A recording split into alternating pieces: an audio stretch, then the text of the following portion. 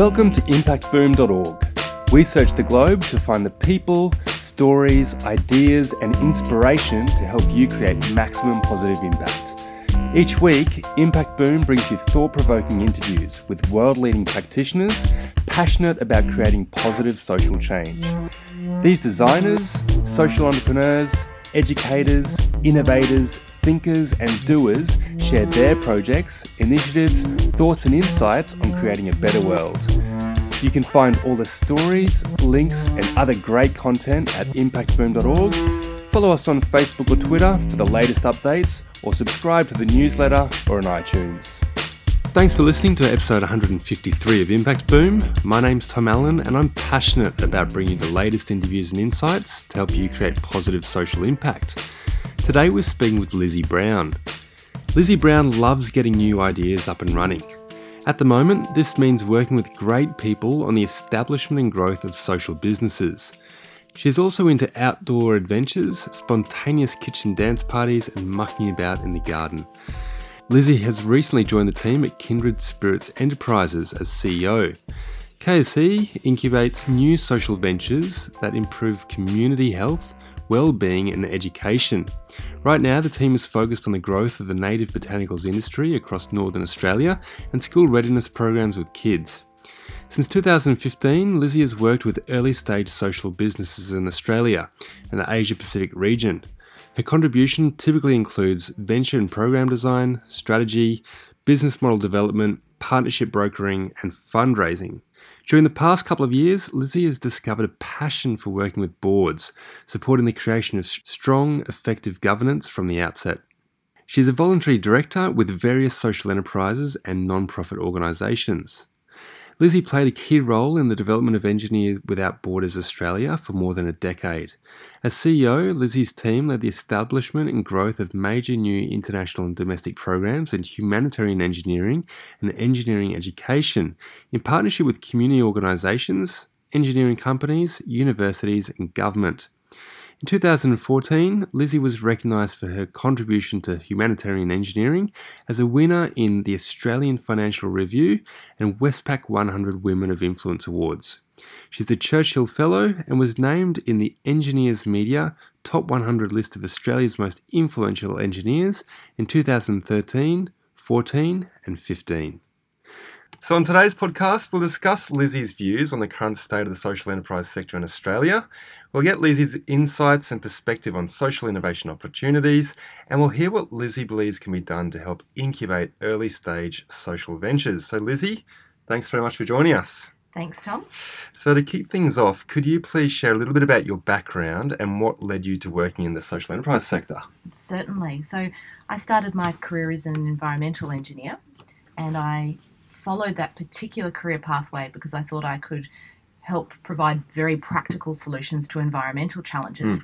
But it didn't take me very long to realise that it's actually people and their relationship with the environment and how we make decisions that fundamentally impacts on not only environmental quality, but of course on quality of life and inequality around the world too. So I started looking for ways to apply my engineering skills directly in community development contexts. And it was really, this is 20 years ago now, and I found it very difficult. I could see big oil and gas projects in Papua New Guinea. I could see major road and bridge infrastructure projects in Vietnam, but that really wasn't what I was after. And in fact, in those types of projects, a lot of the the material I was reading showed that the impact on the local community was often quite detrimental. So I was looking for a way of using my engineering skills with communities in a way that I thought was effective, meanwhile working as a consultant in the urban development sector, and came across Engineers Without Borders. So that was back in early 2004, not long after the organisation had started.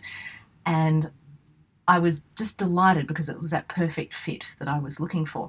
Now, I then quickly realised at that stage EWB was no more than a handwritten mission and vision statement, albeit very good ones, and a group of quite young, early career engineers who had similarly reacted to the state of the profession and said, we've got to do this differently. We want to practice from a place that's aligned with our values. And we realised or decided very early on in the piece that this wasn't about development to other people. In fact, it was almost the opposite. It was about our own development, our own journey, and how collectively as a society, whether we're talking about inner city Brisbane or the global society, could work together to a better place, whatever that looks like for each of us. Yep. So that actually ended up being a 12, 13-year journey, which was just remarkable. I started out volunteering, as all of us did, and that eventually then became a formal role with a title, and I did take on the CEO role there for a number of years as well. Wow. And right from the start, we had that dual focus on supporting communities through technical and engineering capacity building. So it was always about this concept of how do we build the system, how do we build organisational capacity so that strong engineering industries emerge in the environments we're working in, and concurrently, and perhaps even more importantly, how do we educate the next generation of Australian engineers so that they put the community and people at the heart of their decision making. And I think that really corresponded with a movement in Australia. I think we triggered it, and the timing was right as well, for young people coming into engineering degrees to be saying we want more from our jobs. Fantastic. We want jobs that align with our values. And so, of course, that then manifested itself in university programs, corporate partnerships and development programs, particularly in Timor-Leste, Cambodia and parts of South Asia as well. Fantastic. And I'm sharing this background with you because it led me to look at scale of impact. How do we really create change that's more than local? Local change, of course, where everything starts. That's critical. But once something's worked well in one community or in one location, how do we actually bring that across a whole region or a whole country? And my aspiration is the world anyway. So this is now going back about 5 years. I started to see more and more the opportunity for, of course, business models and more traditional business models around the sale of products and services to create that kind of scale. So one of the programs of work we'd been involved in for many, many years was based on sanitation in challenging environments on Tonle Sap Lake in Cambodia. So there's lots of floating communities up there. Many people will have mobile phones but won't have latrine systems. So the lake water quality is terrible, but it's used for cooking, cleaning, washing and so on. So we started to say, well, we were looking at different latrine solutions, and that evolved into looking at biodigesters for household gas, and I might talk more about that in a moment, but to deliver that sort of technology and the required social infrastructure through a charitable model reliant on grants is just an uphill slog we weren't ever going to win. So we saw an incredible opportunity there to actually say, well, if this is a product that households genuinely need and value, then what's the price point at which we can sell it? So that started my journey into looking at social enterprise. And essentially I've oriented all of my work now around some form of social business, and particularly early stage social business. It's a fantastic story, and I'm sure it's led you to where you are today. And so as CEO then of Kindred Spirits Enterprises, tell us a little bit more about this impact organisation and what it does. Sure. So Kindred Spirits Enterprises is fairly new, and it's the sister organisation of Kindred Spirits Foundation. The foundation has been working in community health and supporting community education and employment opportunities for over 10 years. The foundation realised that there are different modes of working, and it was increasingly involved in what I would call development programming and development program delivery, and so Kindred Spirits Enterprises was set up. I joined at around that point in time, and our focus is on supporting early stage social ventures and social initiatives, particularly in community health, wellbeing and in employment opportunity creation. Now that's of course incredibly broad. I appreciate that. Practically what that means is that for the next 5 to 15 years, we're going to be focused on supporting the development of the native botanicals market in Australia. How exciting. Incredibly exciting. Not because I had any particular connection to native botanicals or the team more broadly, but because they present an incredible opportunity for traditional owners, so for first Australians, to gain employment and to run strong businesses on country. There's 60 to perhaps 80,000 years worth of knowledge around the medicinal and nutritional value and use of plants. Some of that knowledge has been retained, which is incredible, and there's this real desire that we're hearing clearly from communities and existing Aboriginal enterprises that they'd like to access markets for these products in a way that's respectful for their knowledge and their country. Yep. What an amazing opportunity. It is. It is because it's scalable. Yep. It's aligned with the values and aspirations of many people, and it's on country. And it's about a resource, and I mean that in the most positive way. It's a resource that's renewable and it's in our local environment. It's right in front of us. I don't know if you've had the chance to spend much time out in the bush, but when you're with people that know about the plants, suddenly what might look like a fairly homogenous landscape turns into a pharmacy or a grocery store, depending on what plants you're looking at. And often both in the same plant, both in the same leaf even. It might have antimicrobial properties and really high antioxidants. So, you can use it for a hand sanitizer, perhaps, and maybe you can use it as a health supplement. That's amazing. It's insane. It is. And we're just starting this journey. Well, some of us are just starting it. Of course, many Australians have known this and survived and thrived with these plants for thousands of years. For tens of thousands of years. Yeah. So it's just some of us that have are coming to the table a bit late. Yeah. A few thousand years late. Oh, yeah. So when it comes to social enterprise incubation and acceleration, this is a big part of helping a lot of these enterprises move forward.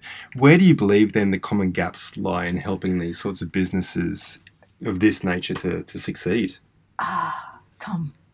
So in the last 5 years, I've worked with about half a dozen different social enterprises, and the major gap I've encountered multiple times has been on the period between the successful demonstration of a pilot and being ready for impact investment. And maybe if I can give a very specific example, for the last couple of years I've worked with a team to set up a social business in Timor-Leste called Belafayek, which stands for Crocodile Water.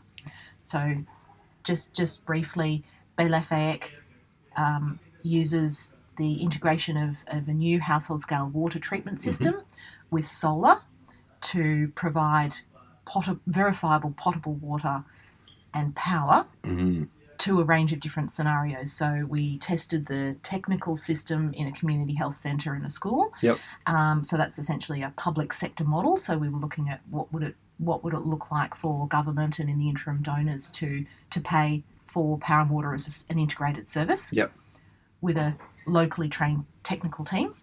And we also trialled the system in 4 water kiosks. So we trained teams of 4 young entrepreneurs, so a group of 16, to learn how to run their own micro business using bottled water in 20-litre carboys as the product with really clear branding. Now, water and power were just the vehicle. Our ultimate objective was youth employment and skills development. But we saw provision of clean water and power as a mechanism for doing that.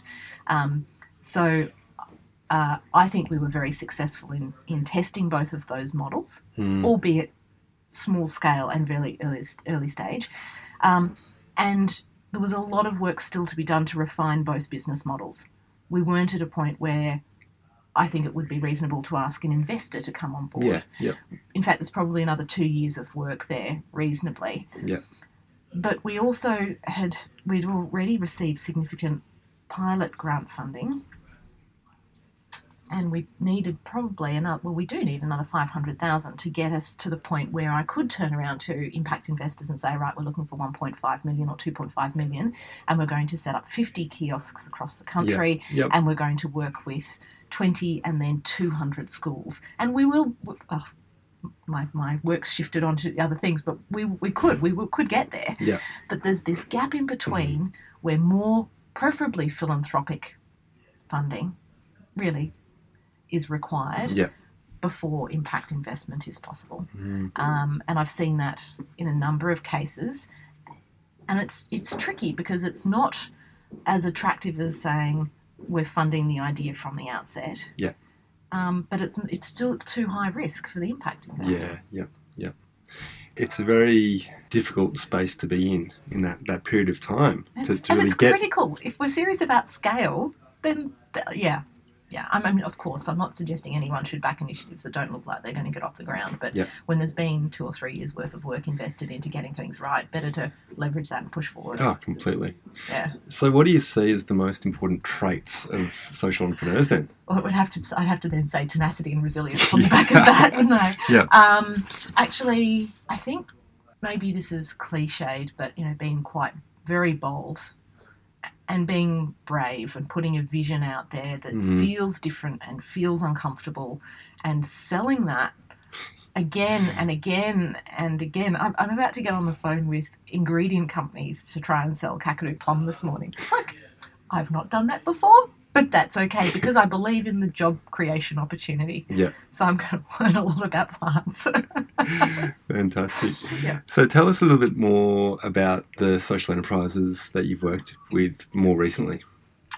Well, I might go back to ATEC Biodigesters for a moment and the work on Tonle Sap Lake, because I think that demonstrates the sort of journey that I'm really enjoying going through with enterprises. So with Engineers Without Borders and our partner Live and Learn Environmental Education, we designed a new type of biodigester, which really looks like a household rainwater tank. Yep. With a volume of about 3.25 cubic metres. And so the way it works is that you put animal manure into the system. Yep. It decomposes in an anaerobic chamber, so in the absence of oxygen, and then you get 2 products, a high-quality fertiliser and biogas for cooking. So it's really beautifully simple. Yep. Biodigesters have been around for a long time, but most of them are made of brick and mortar in the ground, so they're completely unsuitable for a flood-affected environment. Yep. So our system uses plastic, basically, and it sits sort of half below the ground, a couple of metres high, so perfect for a household with a couple of cows or 4 or 5 pigs. Yep. So we were successful in receiving a Google Impact Challenge grant of $500,000 to test the business model, to build the team, and to refine the technology. I mean, a brilliant combination. And I've been incredibly fortunate because we then got a DFAT grant that was offered in conjunction with the Google Impact Challenge for Bay Lafayette. So if Google and DFAT would like to offer more of those, I'd be delighted. Because $500,000 is a really good amount to give you, an 18-month, 2-year runway to get this sort of work happening. Yeah, absolutely. Anyway, that led to the establishment of ATEC Biodigesters. Yeah. ATEC is a play on appropriate technology. We now have a remarkable team based in Phnom Penh who are installing biodigesters every day right across the country for rural farming families, and an increasingly extensive distribution network. One of our real points of difference, aside from the technology, is our focus on after-sales service, and really, really making sure that the customer can continue to get value from that product for its full lifetime. And just to give you a sense, the system itself is about $650. We sell it with the cook stove. So our value proposition is a clean, modern kitchen. Yep. The cook stove is therefore a critical part of that, and all of the biodigester that sits out the back is actually just the mechanism for getting there. So for the household, this means that they no longer need to buy firewood or need to collect it. Yep. It's improving crop yields. It's just an incredible package. Yeah. The family typically would look at paying that off for $30 per month, but the product has a lifespan of 12 to 13 years. So we're talking about $3,500 worth of savings across the product lifetime. So we went through our first impact investment raise about 18 months ago, which really helped us grow the team and focus on sales strategy at depth. We're now looking at expansion into Bangladesh and have pilot units in Myanmar, Papua New Guinea and Thailand, and very soon in Fiji as well. So, our ambition is absolutely global. We're looking at 1 million biodigesters sold and working effectively in the ground, creating improved qualities of life for people in the coming 10 years. And I feel like that's and it sounds huge, and it is when you're starting out. Yeah. But Yeah. I'd like to think it's actually 10 million. Wow. So the reason I want to talk to that example is that it's starting to demonstrate the scale. And this is a business that I truly believe will be profitable. But every element of how the technology works within the household is about creating social change. And even if the worst case scenario happened today, and for whatever reason that business had to close, the employment opportunity that it's created in the last 2.5, 3 years for 40-odd plus Cambodian people, and the training and support that have gone into building particularly the leadership team there, I feel is a worthy outcome in itself. Yeah. So it's a great project. It really is. And I guess my role there was being a champion for the idea and the original partnership with Live and Learn, who were an ongoing shareholder with Engineers Without Borders, pushing more funding and trying to take the idea forward and doing that within a social business model, finding the right CEO who would blend the business background with a deep interest in supporting the social values. Yep. And I think that was absolutely key. It's always key getting that right person on board. Yep. And then I chaired the new board for a period, and I've just yesterday formally resigned as a director. My involvement there is largely done in a formal capacity. I will, of course, continue to champion the work, but I feel like I've done my bit. And there's an incredible board. The shareholders are amazing. Yeah. A carefully curated group that will bring so much value above and beyond financial investment. And so coming back to your question about qualities of the social entrepreneur, I know this is self-explanatory, but if they've not got that social change background, then I think it's going to be an uphill battle. If they've not got the business background, then good luck. Because it's really such a critical blend of the two. And I think there's probably quite a bit of work for us to do there, supporting those from the business world to understand impact measurement, design for social change, advocacy, all of the tools that are core to how the community sector has traditionally worked, but then bringing the financial literacy and the business acumen into the community sector. I'm lucky because I come from an engineering background, so I quite like the idea to have 2 hours to sit down and build an economic evaluation of a business, but I think that's probably the exception, not the norm. Absolutely. That's great. So, Lizzie, I'm really curious to hear a little bit more about a recent trip to Bhutan that you went on. And you went there with the intention of learning about the Gross National Happiness Index. Yep. And so tell us a little bit more about the purpose of this trip and what you learnt. Certainly. So I travelled with an incredible group of people through a Small Giants Impact Safari. So Small Giants have started organising these really special experiences to support a curated group of people to learn about social change creation in a really unique environment. So the group included Australians, Israelis, and then individuals from New York, Tokyo and Amsterdam, most of whom are involved in impact investment and philanthropy in some way. And we went to learn about the Gross National Happiness Index and tool as a way of thinking differently about social change in our own countries and our own role personally and as business leaders in doing that. So Bhutan's quite a remarkable country. There's less than 1 million people, and there's been incredible focus placed on retention of the positive parts of their culture. And there's a whole range of historical reasons how that's been enabled. The previous king, I believe, was asked about gross domestic product, and in response said, we focus more here on gross national happiness, which then gave rise to quite a profound way of looking at health and well-being in the country. And I should say it's a Buddhist country, so that the principles of Buddhism strongly underpin it. So there are a number of different applications of the Gross National Happiness Framework, and then I'll tell you a little bit more about what it actually is. There's a not-for-profit centre Yep. that hosted us, who look at application of the tool with youth programs, for example. Yep. There's the Gross National Happiness Commission, which advises government on policy. So they use the tool to review and improve policy that's been put before them.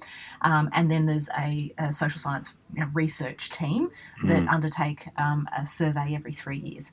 So there are 4 pillars behind the tool and then 9 dimensions. And essentially it's a way of saying, well, how do we look at all of the different aspects that we believe are important to a healthy, happy, thriving community? So how time's used, mental health and well-being, Yep. Cultural practice, physical health, of course, comes in as well. Yeah. And so those dimensions are then underpinned by about 120 or 140 odd different indicators. So it's a much more integrated and complex way of looking at health and well-being. Yep. But if we compare it with GDP captures economic activity around a whole range of activities that I think most of us would agree aren't positive for health and well-being. Yeah. Yeah. The tobacco industry, gambling, extractive resource industries. Yes, we're dependent on those as well. But the billions of dollars spent on health treatment are all captured in GDP. Yep. So the intention wasn't to say, how do we directly take this model and way of life per se, but instead to use it as a mirror to reflect or to help us reflect back and look at our own way of working and being. That said, I do think there are a number of direct opportunities to apply. And I'm really keen to hear about those. So I might talk about my own work with Kindred Spirits Enterprises to start with. Yeah. The first thing that I'm going to do is look at a modification of the tool in everyday decision making. So over the last couple of days, I've been working with my colleague Anne to develop a new due diligence process for customers, because we're not going to accept sales opportunities from anyone. We would like to curate the group of customers we work with. So the G&H tool then gives us a starting framework to say, well, is this a business, one that's aligned with ours in terms of values and in terms of practice? And more broadly, if we partner with that particular organisation, what are the key ingredients to that partnership working effectively, as opposed to it being a transaction of money and time? Yep. So I guess that's sort of on a day-to-day decision-making basis. There are a number of individuals in the group that are now going to look at how the tool might be implemented within local government, within councils. So I hope and anticipate there'll be a little bit of a healthy race there between a number of different locations to see how that might guide decision-making. Yeah, and the very first thing that comes to mind there is urban development. Absolutely. It's the area I started my career in, and I think the sector's come away since then. But when we look around us and see enormous, homogenous, high-density residential development with a complete absence of focus on social cohesion and community building or token efforts, tools like the G&H tool can really help to bring in that focus on what value are we... And that's what it's about. It's about what do we define as value. Yep. Fundamentally and simplistically, we live in a society that's adopted a capitalist and consumerist model that values money as almost the driving value, as opposed to saying it is one of many tools that we work with. Yeah. How do we start celebrating and assigning true value to social change creation, to time? And in fact, I know over the next couple of months when I work with First Australians around the development of their businesses, certainly profitability will be one indicator of success. But I'm thinking of a few groups in particular here.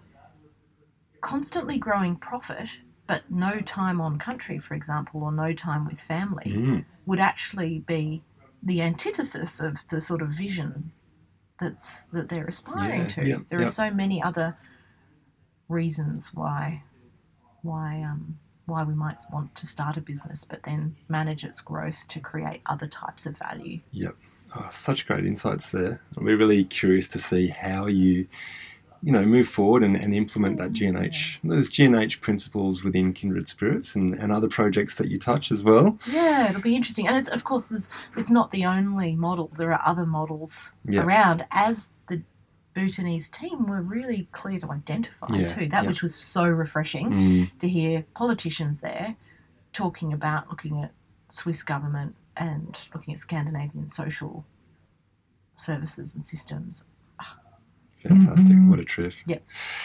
So to finish things off, Lizzie, tell us about a few books or films or resources that you've come across recently which you'd recommend to our audience. I'd love to, and I could talk about books for hours. So there are three I'd love to share that I've read fairly recently. Yep.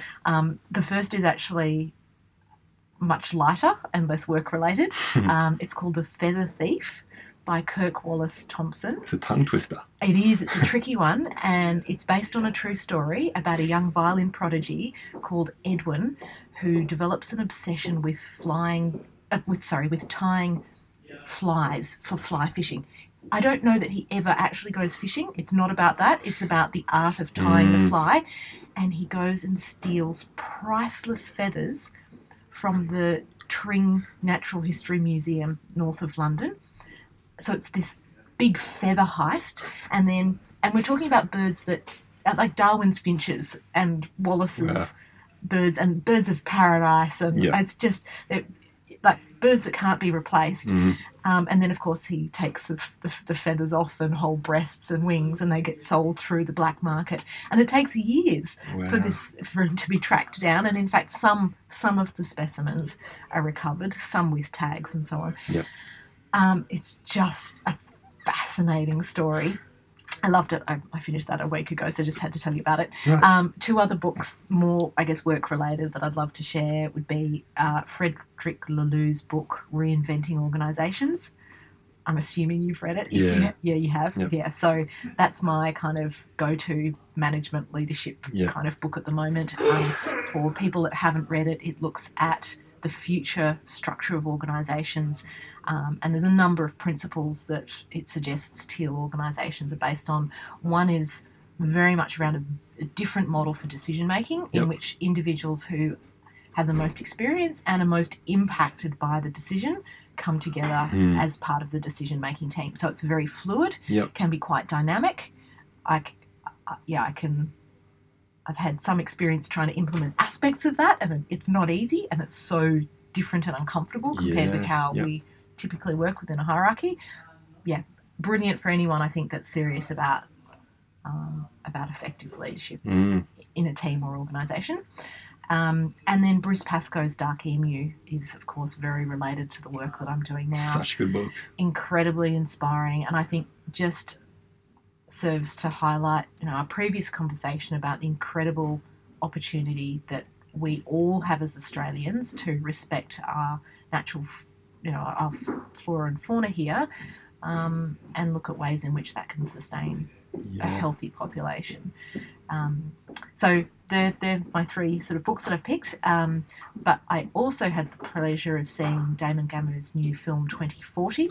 How was it? Last fortnight. It was brilliant, because it shares such a positive vision for the future, which was absolutely his intent, and he's been incredibly successful in doing that. So I think the film premiered on the Gold Coast about a week and a half, 2 weeks ago, and is now showing around Australia. So I'm hoping to get to the Brisbane screening soon.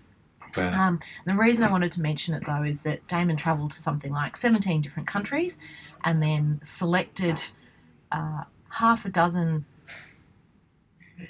technical sort of or solutions that are already demonstrated and already shown to be effective, that we could see at scale in the future, that would help create a more equitable, thriving, resilient community. Yep. So decentralised solar systems that are connected for power sharing, the use of seaweed as a source of protein, but also as a carbon capture system that oxygenates water and addresses ocean temperatures, autonomous vehicles, they're just some of the examples. But